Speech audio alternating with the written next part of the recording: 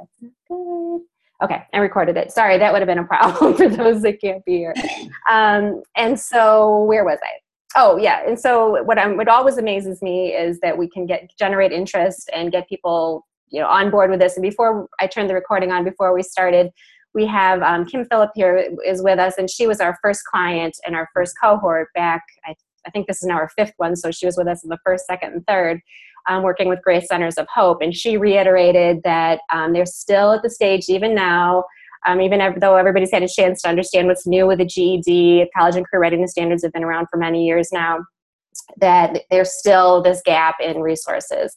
And so what we're doing here, she verified, at least from her perspective, it's still very much needed. So I really want to thank everybody for what you're doing in terms of the service to our adult learners and to the educators. In terms of our agenda, let me get this out of the way. What I really want to make sure is get everybody's calendars up to date with what's going on once the MOOC starts, as well as a couple things that I just want to make sure are on your radar screen, both before and then kind of continuing after the MOOC. I want to talk about getting your assistance in promoting our MOOC. We right now have, and I'll share in a moment, we have just over 500 people enrolled. And it seems like every time I send out an email, another 30 or 40 people enroll that weren't aware. So I know where there's still a lot of people out there that aren't aware of what we're doing. School isn't in session yet. So as soon as the fall semester starts in, I'm sure we're going to have more interest. And so last time we had about 2,000 people join. Many of those were kind of lurkers, just tourists going through, just pulling some material I could kind of see from their activity. And so I'm guessing we won't have 2,000 because we probably had a lot of those curious folks that just came in, took a peek, and they'll be gone. But I think I'm still targeting that we get about 1,000 by the time the course starts. So if I can still have your help in helping promote it and getting the word out into your network, I'd really appreciate that. And then I really want to spend some time talking about the design project as well as the facilitator roles. So that's why you're all here, and what I'd really appreciate help and support once the MOOC kicks off in terms of supporting our learners that are enrolled in the MOOC, our MOOC participants. And then I joke, I call it homework, but as I said, the second half of our session today is really primarily for the new facilitators to get a lay of the land, to understand the tools and the resources we're using, what our approach is to the design project, where we tend to see the students in the MOOC need our help and where they need our assistance, and then some other links to some resources that we just frequently bring up and talk about during the MOOC. And so if you're aware of them and are familiar with them, it will help you as you're giving assistance to others. So with that, I'm going to take a second and I know I haven't gotten into a lot of content, but please at any point interrupt me with your questions or comments, and let's just take a kind of a formal second right now. I'll just break. Does anybody have any questions or comments? Certain things that were not mentioned on the agenda that you'd like to make sure that I touch upon? This is Bruce. I just wanted to hear at some point from people who did it last time, sort of what were the big issues that came up, and then also the changes that you made based on feedback. I'm sorry, the what? The changes that were made based on feedback that you received from last cohort participants. Perfect. Yeah, that's great. Yeah, and if you guys could really, so the first part of Ruth's question was to the facilitators who were part of the team last year, what did you tend to see, the types of questions that people asked, and also then the type of guiding feedback that you were giving? And certainly, Amanda, Lacey, Cheryl's on here, Kay is in here.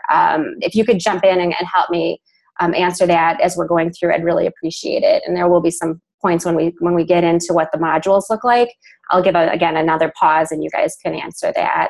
And then to your second part of your question, definitely I'll go through the changes first, like the big picture changes. Sure. Thank you. Thank you. That's great. Okay. So with that, let's move on. Current enrollment, as I said, is 508, which is pretty cool. We've only had the enrollment 2.5 weeks, and we have another, 5 weeks or so to go. So we'll see where we get. So as I said, the thing I'd really like to make sure happens before the end of this call is everybody's very clear on these important dates. So August 8th is our MOOC readiness review with Canvas. One of the things I love about working with Canvas Network, we have an instructional design team we work with. And so they're pretty excited that we're all instructional designers and educators because they don't have a lot of work to do with us. But it's always nice to have that second set of eyes. And that happens next week, starting on the 8th, which is why I have not sent out a link to you for the new course, because they kind of like to freeze it. I'm still working on some tweaks. By the 8th, that my tweaks need to be done. They're going to look through it. They make sure that, for example, the badging module works properly, that we, are kind of following basic sound instructional design principles. And so that's kind of, there's like a freeze that they don't want things touched. Once that opens up, probably midweek next week, I'll send a link out to everybody, and then you'll be able to go into the course and see the materials. So kind of keep an eye out for next week to see that. Then given, as I said, most of us have been on the projects before, either in a student capacity or as a volunteer facilitator. I'm going to try to get away with just this meeting plus one more. And I selected a date on August 25th, which I know a lot of you will probably be back at school, and it might be hard for you to join us. So we'll do the same thing. I'll record the session and post it. And if you could just reply, if you click on that link that says August 25th, if you could just reply whether or not you're available. And if you're not, no big deal. I will try to post it. But like I said, I'm hoping we can just get away with one more meeting and then just correspondence via email, because I know everybody's really busy getting back to the fall. The MOOC official dates for the class starts September 12th, and it runs through December 4th. Last time we extended it. I'm hoping we don't need to do that, but we'll see. We'll see. I'm kind of hopeful that we can try to get things to close down before the holidays and get things done by the 4th. But if people need to, extra time to turn in their deliverables to receive a badge, I may have to kind of consider that once we get there. And then also, as we did last time, I'd like to schedule 4 live webinar dates. From a facilitator standpoint, we certainly do not all need to be part of it. What worked really well for us last time is for each of the 4 webinars, I usually tried to get a handful of people to support me on those. So it wasn't just me as a talking head. So if you click on that link that says See Live Webinar Schedule, you'll see a pull down that will show you the 4 dates. If you could take a look at and compare it to your schedule and see if it would be possible for you to join any of those. And again, I'll just probably start bugging people if I don't have a quorum, if I don't have at least a few people to help me. But certainly don't feel committed to join those live schedules if it's any way of conflict with your work. And then the last bullet point here, which is pretty exciting for us, we're, as you all know, we're a fairly new nonprofit, and we really have been trying for that. John Bakke in particular, he's on the call with us right now. We're trying to work on those home run grants, but just to kind of keep the lights on and get our bills paid, we do need to have our first fall fundraising campaign. And so we're going to schedule that for November 12th. The preliminary idea for it's a day-long webcast-a-thon. So it's going to be an all-day webcast where we have invited guests in the field of instructional design and education coming on to share their basically we're asking them to answer one question. What impact will you make? And we'd like them to share their passions, why they're involved in education, what impact they see is necessary in education, what they're doing in their lives to make an impact. So if you're available on the 12th, it would be a great opportunity just to pop in. And maybe if you are interested in helping us find speakers, you can talk to me separately once we start filling out what we're trying to get. But we're shooting for about 12 speakers to join us during the day. So like one key speaker an hour from the beginning of the day until the end. So that'll be kind of fun thing to work on. And we talked a little bit about promoting the MOOC. I'm not going to spend a ton of time on this slide, but it just gives you an idea of the network that we have created. We've got about 3,600 people in our contact database right now. So when you receive an email from me, you're also getting it. That's also going out rather to about 3,600 other people. We also have done I think a pretty cool job in the last couple of years of building our networks on LinkedIn and Facebook and Google Plus communities.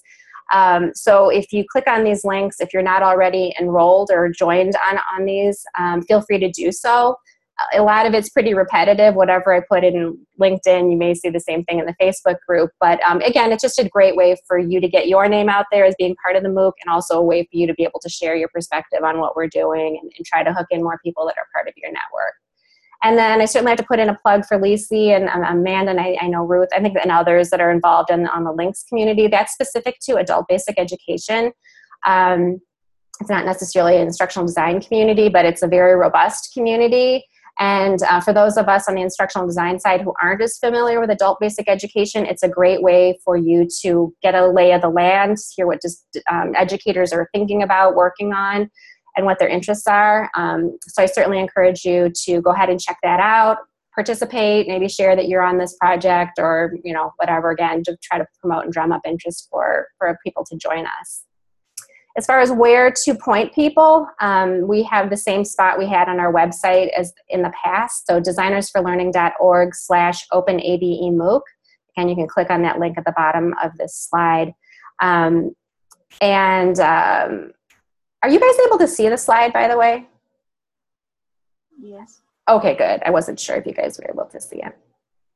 And then that will take you, it's basically like a frequently asked questions about what the MOOC is, the purpose of it, what the focus is, prerequisites, things like that.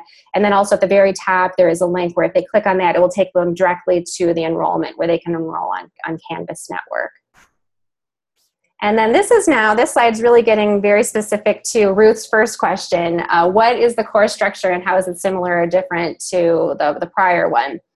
So in a nutshell, the course is nearly identical, except for we worked pretty hard to revise modules 2 and 3. That we've heard from feedback from the students was really the bottleneck.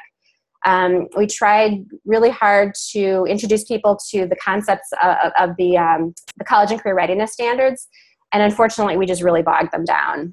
It's a pretty significant document, as we'll see. For those that aren't familiar with it, we'll talk about it toward the end of this discussion. But so we spent most of the summer working on ways, literally up to about 15 minutes before we started here, on how we can make the transition between Module 1, which I'll talk to them about in a moment what the modules are, to then getting folks into the mindset of designing instruction. And so to your point, Ruth, that was like the #1 piece of feedback we had from students, was that Module 2 was a bear.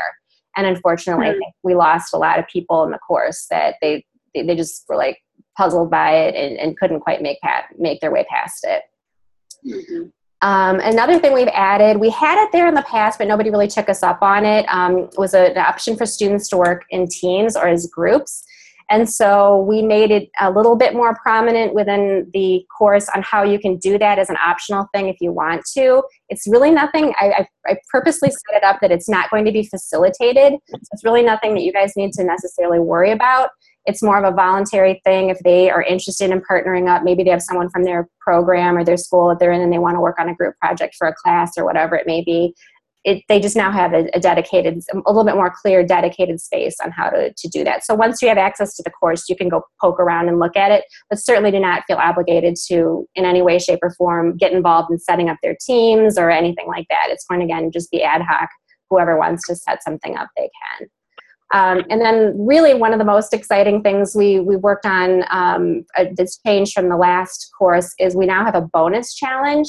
So the prior courses, we culminated with basically a lesson plan with resources like worksheets or whatever it may be that the designer put together, all designed in OER Commons using Open Author. And so, again, we have a great partnership with Canvas Network, and they were very interested in what we were doing, and they have a parallel called Canvas Commons, and it's where you can store your lesson, your online learning module.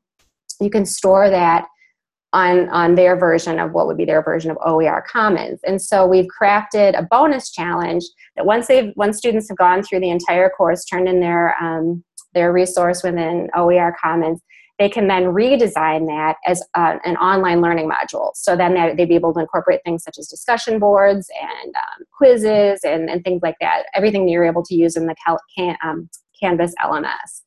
And so we'll talk a little bit more about where you can take a peek at that. We have a sandbox set up where we designed it over the summer, and now we have a group of students from our prior course who are in there now trying it out. And those that try it out and successfully complete a resource to upload to Canvas Commons are going to then come and join us as what we're calling wayfinders. And so within that bonus module, we'll have a pool of people who've taken the module, they've taken our prior course, and they have worked with Canvas and will be able to give support and help. So that's a pretty exciting thing. I mentioned the Canvas readiness review. We'll skip over that. So once you do see the course, Jennifer? Yeah, please, go ahead. Jennifer, can I ask you a question real quick? This is Ruth. So I was a participant last time, and so would I have the opportunity to take the lesson I created as a participant and put it into Canvas Commons?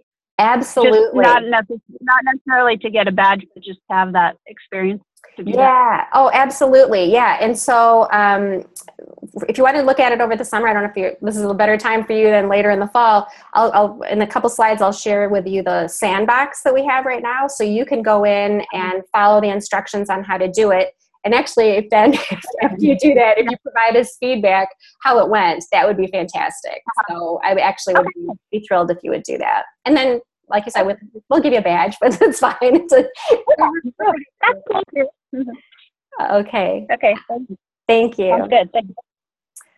So I talked a little bit about the format already. So I'm going to skip through this pretty quickly. You can read this if you want to know the specifics of how the modules lay out.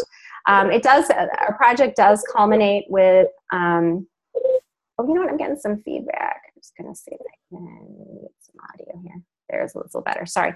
As I mentioned, we do culminate the course with offering, prior we had one badge, it was called an Instructional Design Service Badge, as well as a certificate. But now that we have this partnership with Canvas, now we're going to be offering the second badge. So that's I think kind of a cool thing. And we actually did a study in the last course on badges. I've kind of always in my career poo-pooed badges, not thinking that they were that important to people. But we found through the survey, many people use them on LinkedIn, which I had not made that connection. And so it actually turned out to be, I think everybody who did complete the course mentioned that the badging was one of the reasons that propelled them to continue and to finish. So I guess they do provide more value certainly than I probably gave it credit in the past. So let's jump right into kind of tying into what Ruth's question was, and also then bridging the gap for those that did not participate with us. Everything in terms of the project-based nature of our course remains. We've tried our best to replicate a basic design cycle. For those of you who maybe were part of the discussion last year as far as, is this an ABE-based project? I guess you could, find ABE buried in here somewhere, but we basically are following the chart that's here. We're having the students start out with the analysis phase in modules 0 and 1, where we give them a lay of the land. What is adult basic education about? Unfortunately, most of the people who join the course have no idea. They are not, when they think of adult education, they think of graduate school. In fact, most of our participants in the MOOC have their, not only their bachelor's, but their master's, and many are pursuing their PhDs. They are not in the mindset of adult basic education. So our first modules, 0 and 1, are really giving them a full view of the nature of the problem, in terms of numbers of people, as well as then getting into the personas, which give them a more intimate view of who these learners are and what the different types of circumstances may have gotten to them to the point where they have not pursued or been able to complete their high school certificate or equivalency. And so that's kind of the whole purpose of our first couple modules, is just to get them in the mindset of our learners, the need, and the problem. And then in modules 2 and 3, as I said, this is the really hard part, because we have a design course with no prerequisites. And so, there's so much learning theory and instructional theory, and you want to pull out enough that they have something to work with without, as we unfortunately did the last time, overwhelming them with too much detail. And so this is really in these second and third modules where we ask them to put on their designer's hat and start thinking about the needs, and then how they're going to solve those needs through their instructional intervention, which is the lesson that they're designing.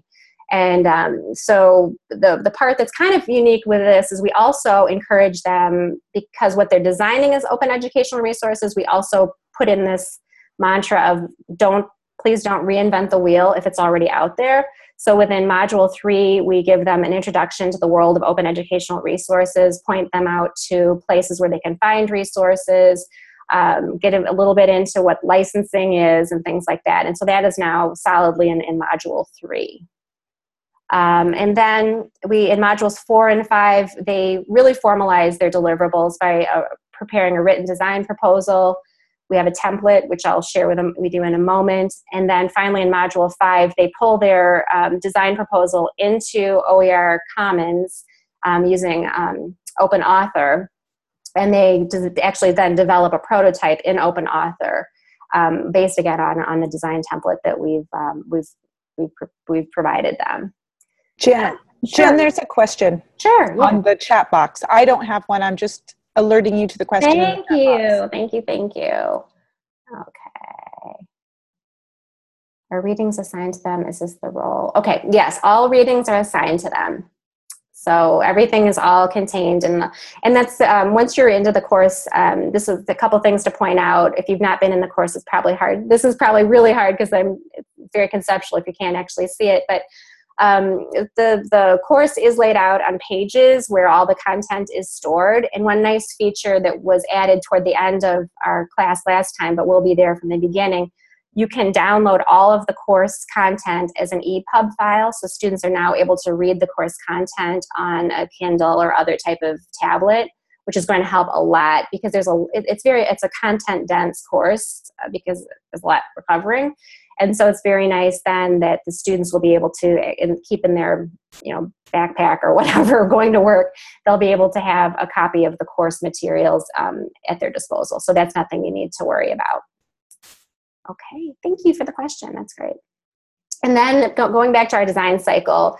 So after they've designed things, we then incorporate a round of evaluation. And I know a lot of you are already familiar with this, but I'll just go fairly quickly. We are using what are called the Achieve rubrics. They're built into OER Commons.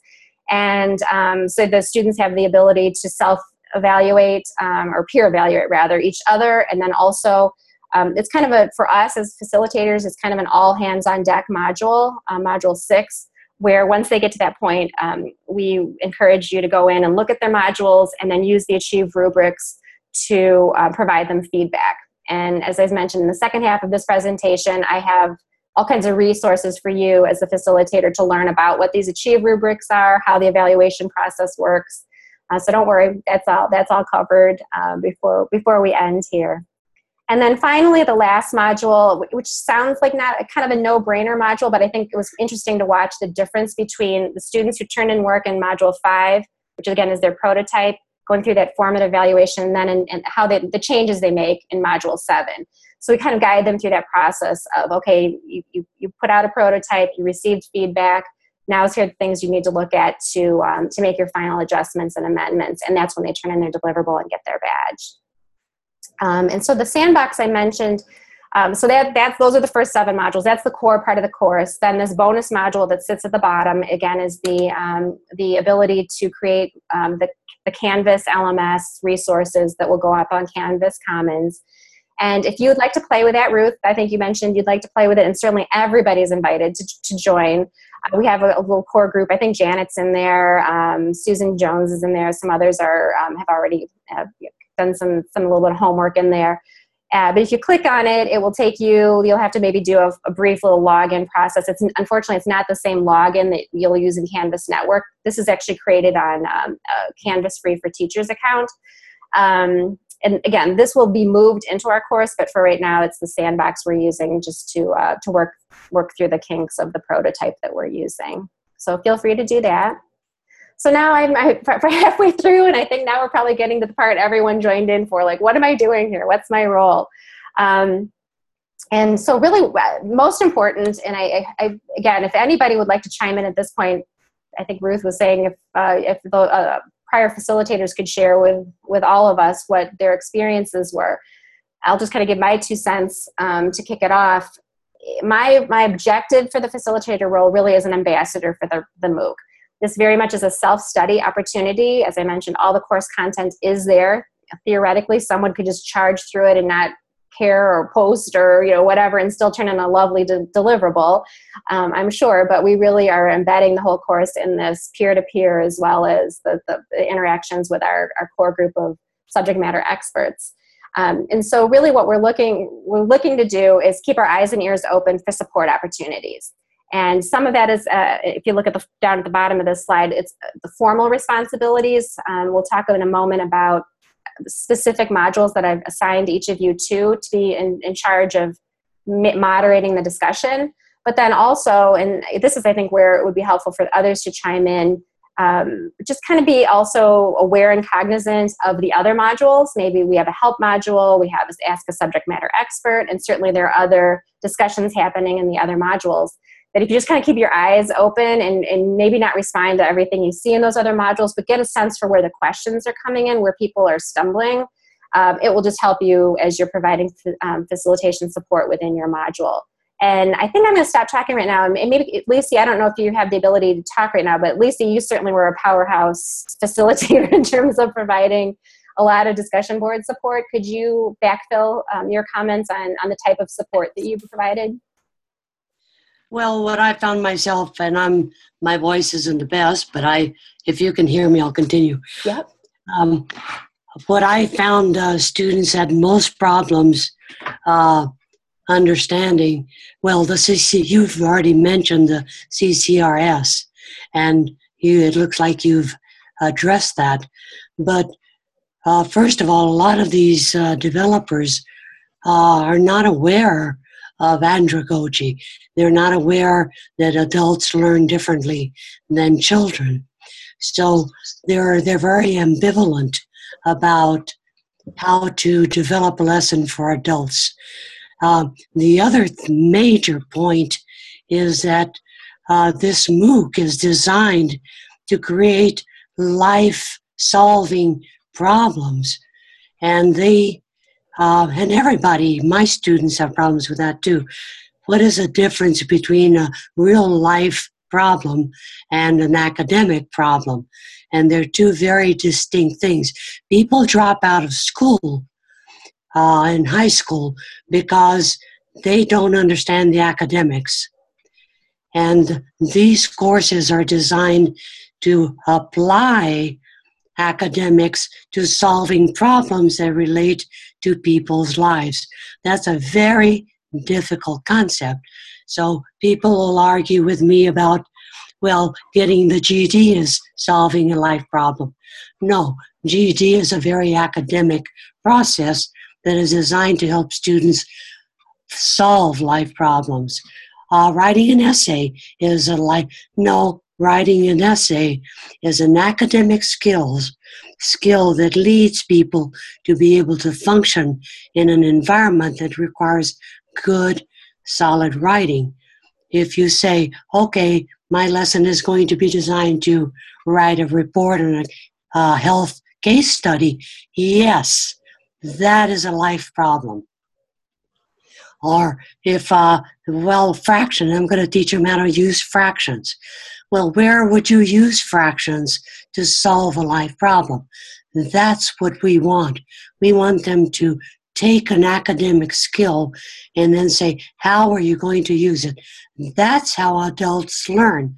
Adults learn by connecting what they're learning immediately to their interests, sometimes to the demands in their lives. But those are the two concepts that I always get in there and try to give examples to help students hear this to an application that makes sense to adults. Those are basically where I found myself most involved. Yeah, I agree. That's great. Thank you, Lacey. And Cheryl, I don't know if you can hear us, but you again also were very much a rock star in all the topics that Lacey just mentioned. Do you have you want to add your 2 cents if you have your microphone available on in terms of the support you felt you needed to give? I might have 1 cent. Can you hear me? Yep, we can hear you, sure. Oh, great. Back in Module 1 and 2, you said that they didn't understand the student. Another thing that I found that they didn't understand was their environment. And Kim maybe can give us some better information. It's been a while since I've been in adult ed, but they the participants of the program trying to design went about it in two ways. One, they thought because they were doing this online that it should be an online environment, and secondly, they and this is common for all teachers, they had been participants in a classroom where everybody's learning the same thing, and they didn't realize that in adult education, often students are doing independent projects. I mean, you might have one student who's working on math, and the person beside of them might be working on reading, and one might be 3rd grade level, and the other may be an 8th, 9th grade level.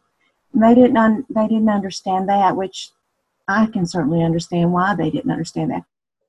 But I was wondering if anything had been done when you were talking about sections 1 and 2, if anything had been done to help people realize exactly what the environment looks like. You know what? Not as much. As you just reminded me of a couple really important points that I'll make sure. And if you could also offer like when you go back through and read how they've come through, if you have recommendations on how we could enhance a section to really reinforce what you're talking about. And it is hard. We do have some videos of, I think it's actually an American Institute for Research video of what the adult education context looks like. And we kind of talk every once in a while about the one-room schoolhouse concept, and the lesson plans are really used. It could be used in the library setting where it's a printout or whatever it may be. To your point about they assume since they're taking a MOOC, they're designing a MOOC. That was a really weird, I think a lot of the people in their introductions even said, oh, I'm joining this class so I can learn how to design a MOOC. And I'm not sure how that was lost in the translation. But hopefully then by us having the bonus challenge, that will help them try to, fulfill that need to be able to design something in Canvas. But definitely excellent points. And I've written both of them down as far as the context. And then also tying back to ways to reinforce this message. As you said, certainly in the discussion boards, what we tried to do in the first webinar that we had last time, and actually in the second, we invited participants in the class who do work at an adult ed classroom to join us and give us their perspective of what it looks like, what their day looks like, and the students that they work with. And so what I've done is I've cropped the section where we have the different people adding their perspectives, and we're now including that as part of the module. So hopefully that will help. It is hard until you hear the stories, I think, to really understand it. But I think that would be an excellent addition. And the last thing is it's still in the same concept, is they assume that the facilitator, the teacher, or the instructor, whatever you want to call them, is in charge, where they really can't be because of the individualized instruction, and they have lots of activities for the instructor to do and to prepare for the class. Oftentimes, or at least in my experience, we have part-time instructors teaching these classes. They don't have that kind of time to do a lot of preparation, and they certainly can't get around to handing out a lot of things, and when they're doing individualized instruction. Okay, so that's. I wonder, do we have? I'm trying to think of ways that we can help give exemplars from the prior. We have about 40 completed modules. Do you think that might help to show some examples of what is required in terms of sufficiency within the content of what, because I know exactly what you're saying. Like sometimes they'll say the teacher needs to create a worksheet that does whatever. Well, no, you need to create that worksheet, or right? Is that kind of what you're talking about? Yeah, exactly. And they'll say the instructor will, I don't remember specifics, but they'll have specific things that they want the instructor to do, and that's just not always realistic. And they don't have access to internet. It's just they just don't understand the environment. Okay. Yeah. Or the environment that I have seen. And like I said, I think that Kim can probably address this much better than I. But those were the things that I saw. that aside from being a little bit, or maybe sometimes a lot, academically advanced for the GED student. Okay. Mm-hmm. Not understanding the environment was the biggest thing. Okay.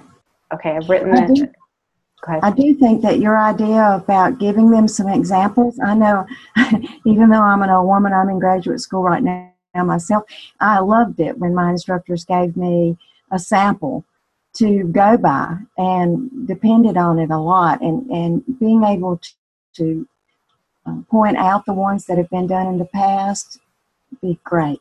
That's great. And I'm just looking in the chat. Janet was one of the prior participants and put together a great resource. And she's volunteered her lesson for conversation. So I think what I'd like to do is move from this just so we can keep going. And let's dedicate our August 25th session to, certainly not a presentation from me, but a conversation among us facilitators of these points, like what we saw, what we should be prepared for, where we can point folks to resources, and again, make our August 25th date a really good discussion on this point, basically picking up on this slide.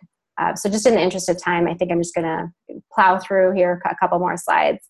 Then thank you both for that I wrote down everything you said, because it's very valid points. So the way we facilitate the course, if it hasn't become obvious already, we have the 7 modules, again, culminating 7th really is just turning in your assignment. And so we really consider it like pit stop facilitation. So we know people won't necessarily go from point A to B directly. They may decide they want to, hang on a second. Let's see, past that. Okay, I want to just read Amanda's thing. They may just skip ahead and do a little reading in module 5 and then come back to module 3 and whatever. We don't necessarily, we know they don't necessarily follow this direct path. But in terms of how we provide our facilitation, I've assigned each of you to 1, probably 2 modules that you'll be responsible with a team of 3 or 4 other people to moderate that particular pit stop. And so I've given a recommendation. If you click on the link here, it will take you to a Google Doc, and I will open it right now, actually. So if these dates don't work for you, or once you start reading the material in the module and you're like, this is not my area of expertise, I really would rather work on another module, just let me know. I did my best to try to put people in where I thought they would be able to provide the most value. But again, that's just my high-level overview. One thing I did point out, and actually Janet mentioned it to me, I forgot that on a couple big weeks for us, AECT and then also Open Ed are big conferences that a lot of us will be attending.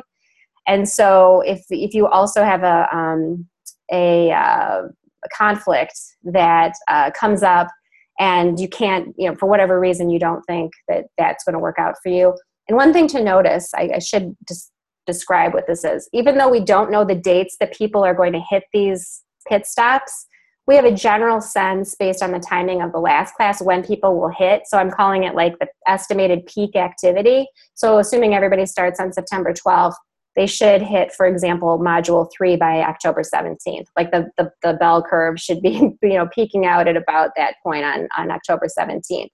So what I'd like to then kind of include with that is that we do have our Ask a Subject Matter Expert and our help form, which just runs constantly through the course. And it's when people aren't able to find their answers within the modules, they may just get stuck like on a kind of bigger picture issue that's not addressed in a module, and then they'll post that question to either the help forum or the Ask a Subject Matter Expert. And so where I've listed the weeks, that's really where I need some extra backup. I tend to answer the majority of those questions, but if you could then provide me some additional backup support, if it's your on-call week or weeks, if you could hop into the help and the Ask a Subject Matter Expert to help give me a little bit of back support, I'd appreciate it. So any particular, this is pretty important, so I'll take a second. Does anybody have any questions about how this works, and maybe comments from those who we did this the last time, how it worked for you? Anything jump out obviously that will not work on your schedule? Not obviously, but I have to check the conferences. Okay. All right. And then Amanda, I did see your question as you mentioned it. Is it possible to develop personas for the different parts of classrooms so participants understand potential environments? Excellent. Okay. Okay. So beyond the person, like the different environments, the different, okay, let's add that to the list. Okay. Let me know if you need help with that. Yeah, I would need help with that. Okay. We could back channel on that and maybe we could send out then to the group some, we could come up with some and then ask for additional help on that. That's great. Okay, we're about getting to the point where you need to leave it. You won't be missing much if you've been around the block before. In terms of the discussion moderation, again, it's hard to conceptualize this if you haven't actually looked at our course. But if you've ever used an LMS, there's going to be a navigation on the left side, and one of them is discussions. You click on that. It will open up the roster of the discussion modules, and then you will just, again, be responsible for the one that you've been assigned, as well as being backup support for the others. And so that really concludes these are the changes for the course. Did anybody have any questions as far as what I've talked about so far? And I'll get into the details of the rest after this. I think my only question is about the writing of objectives. Okay. Because I know Lisi and Cheryl kind of hit on all of the things that were really common, but I thought in reading the comments that people really struggled with writing objectives, and I was wondering if any additional support could be provided, even if it's just sharing some samples from the previous lessons that were developed that received that feedback from Lisi and Cheryl. Okay. Okay, let me do that. Let me add that. Perfect. And I'll write all these down. When I send out the course, what I'm going to do is in my email, I'll say, these are the things I attempted to do. How well did I do what you were suggesting? And then if you have other suggestions, if you could just let me know. But I'll make a first attempt at pulling, like you said, I'll go through. I know exactly what you're talking about. There were several points when Lisi and others would mention how they could improve the writing of their objectives. I'll pull that feedback and pull it as exemplars within the module. Jennifer, I have one more question. Sure. Excuse me. Regarding the amount of time for the lessons. No, That's done. That's gone. Okay. That's gone. There's no requirement. We removed the requirement. Now what we're going to do is to talk about scope. And so just, in terms of like, how much time do you have to devote to designing this? So just be cognizant. Like if you want to create a semester-long multi-lesson, tiered lesson, that's on you, to figure out how you're going to get that done. Make it more, put it on them to figure out the length of the lesson they want to create. So no more 20 to 30 minutes. No, and that really is a legacy thing because we really want to be also cognizant of how much time people are volunteering for our service learners. And so obviously the larger the scope of the lesson, the longer it's going to take you to design. So that's really kind of where that came from. Great. Okay. And that is hard. As we all know, scope creep is probably one of the toughest things. Okay, so I'm just going to barrel through this. I know I've been a talking head already, but now I'm really going to be a talking head and just point you to some really key resources that are going to help you get a handle for the content and the material that's covered in the course. So as I mentioned, we heavily use OER Commons, and so as I put in capital letters in bold that this is important. So Jennifer? Yeah. Mm-hmm. I'm sorry. Ruth is having trouble with her phone, so she just asked me to ask how the evaluation part of the lessons looked. Meaning how did the module go? Like how did we think the lessons turned out? I'm going to go with B, but I'll wait for her the second part. Okay. Yeah, it's a learning experience, so it was hit or miss. Some were excellent, and some were, I want to get a badge, and they turned something in that I don't know if was giving an A, B, C, D, grade. I don't know if they would qualify for the A's and the B's. And then some, like I said, many, this is brand new. So what I think the beauty is of what we're doing, not to couch my answer, but sort of to couch my answer, we will certainly have the opportunity to revise the lessons that have already been submitted because they're OER. So a lot of it, I think it was Cheryl that mentioned it. They have a great skeleton shell for what needs to happen, but maybe they didn't develop all of the resources that are required. I think that's going to be really part of my message to the students is go back to our pool that we have and feel free to pick up on the resources someone else has created and take it to that next level. And we do have the feedback on most of the lessons. Either a peer or one of the SMEs was able to provide feedback, which is attached to the lesson as part of that Achieve rubric. So I'm sorry it's a long-winded answer, but it really isn't a good or bad answer. Some were good and some they need revision, and we have the opportunity to do that. Okay. I hope that answered the question. So back to the what I'd like you to spend some time on. So do please make sure you pop over to OER Commons between now and August 25th to check things out. It's a really important part of the course. OER Commons comes up in almost every module. We also, to the comments that Amanda was just asking and Ruth were asking, this is where you can find all the resources that prior learners prepared in the last MOOC. So if you click on the link that it's at the bottom there, that will take you, I think there are about 40 resources that are in there. And maybe to help answer Ruth's question, feel free as you're looking through it to use the evaluate feature to add your 2 cents as you're going through it. That would be fantastic because it's certainly something you're able to do right away. And I'll share in a moment how you do that.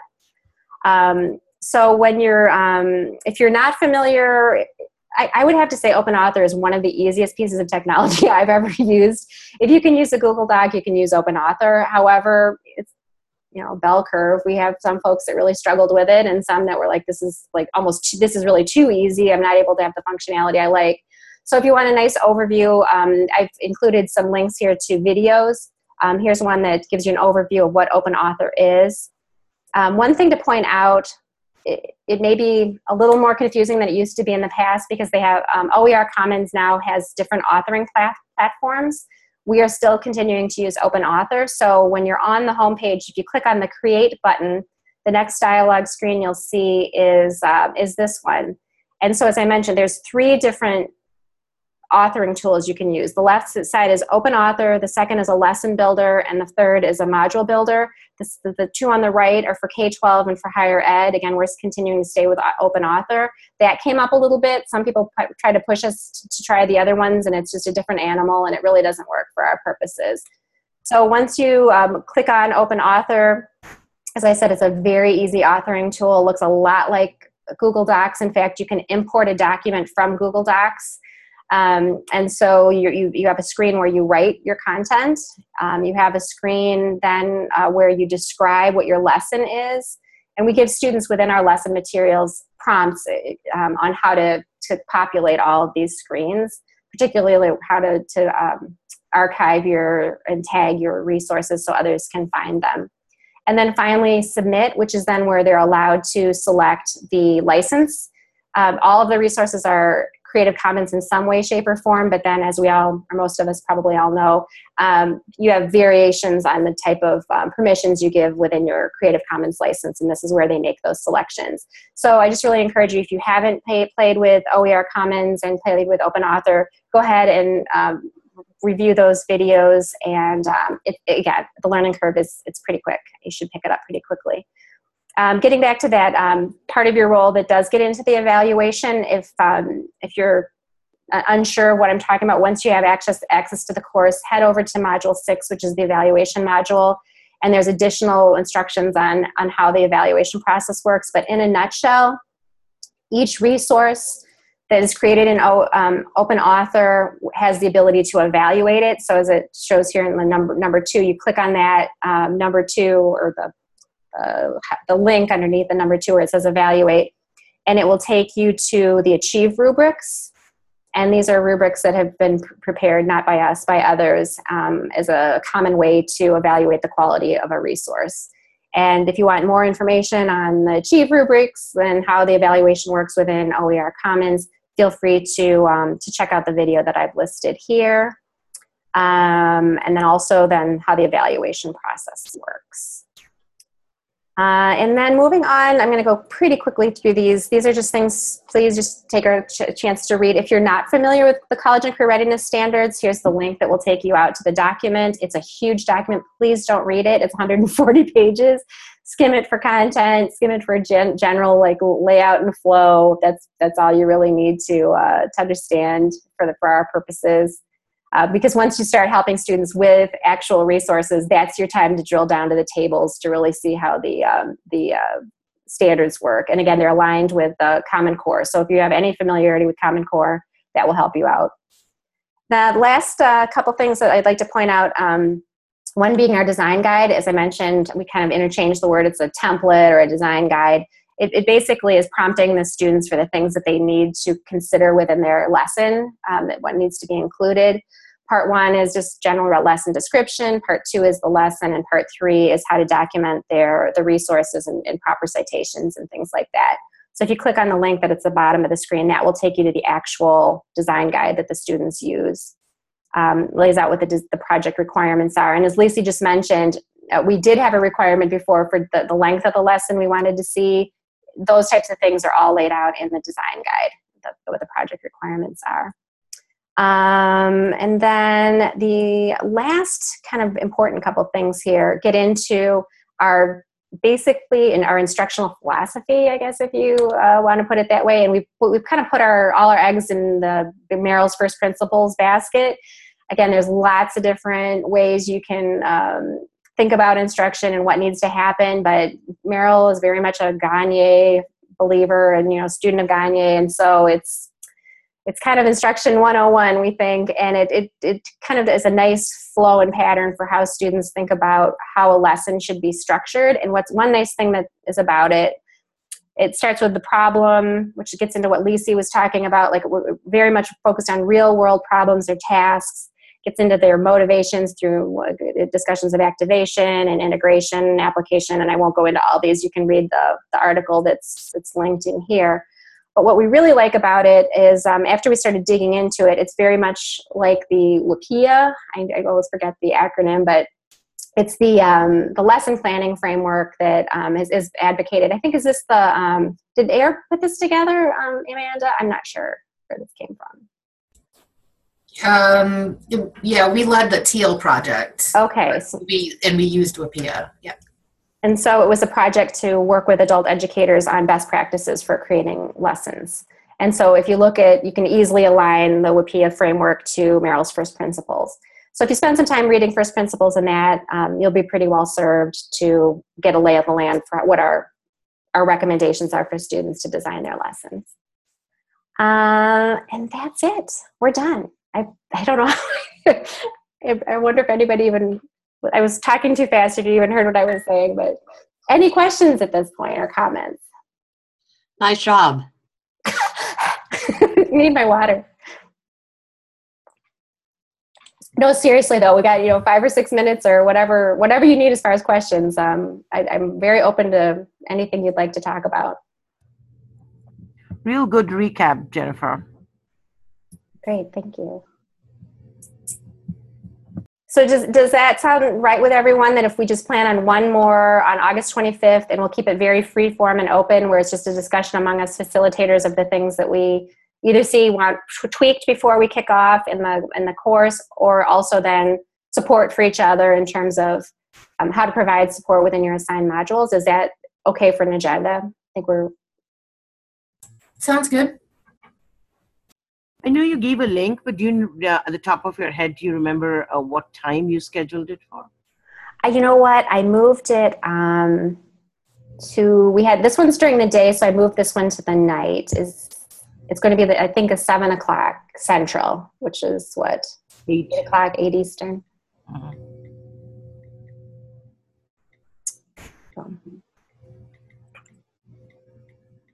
Okay.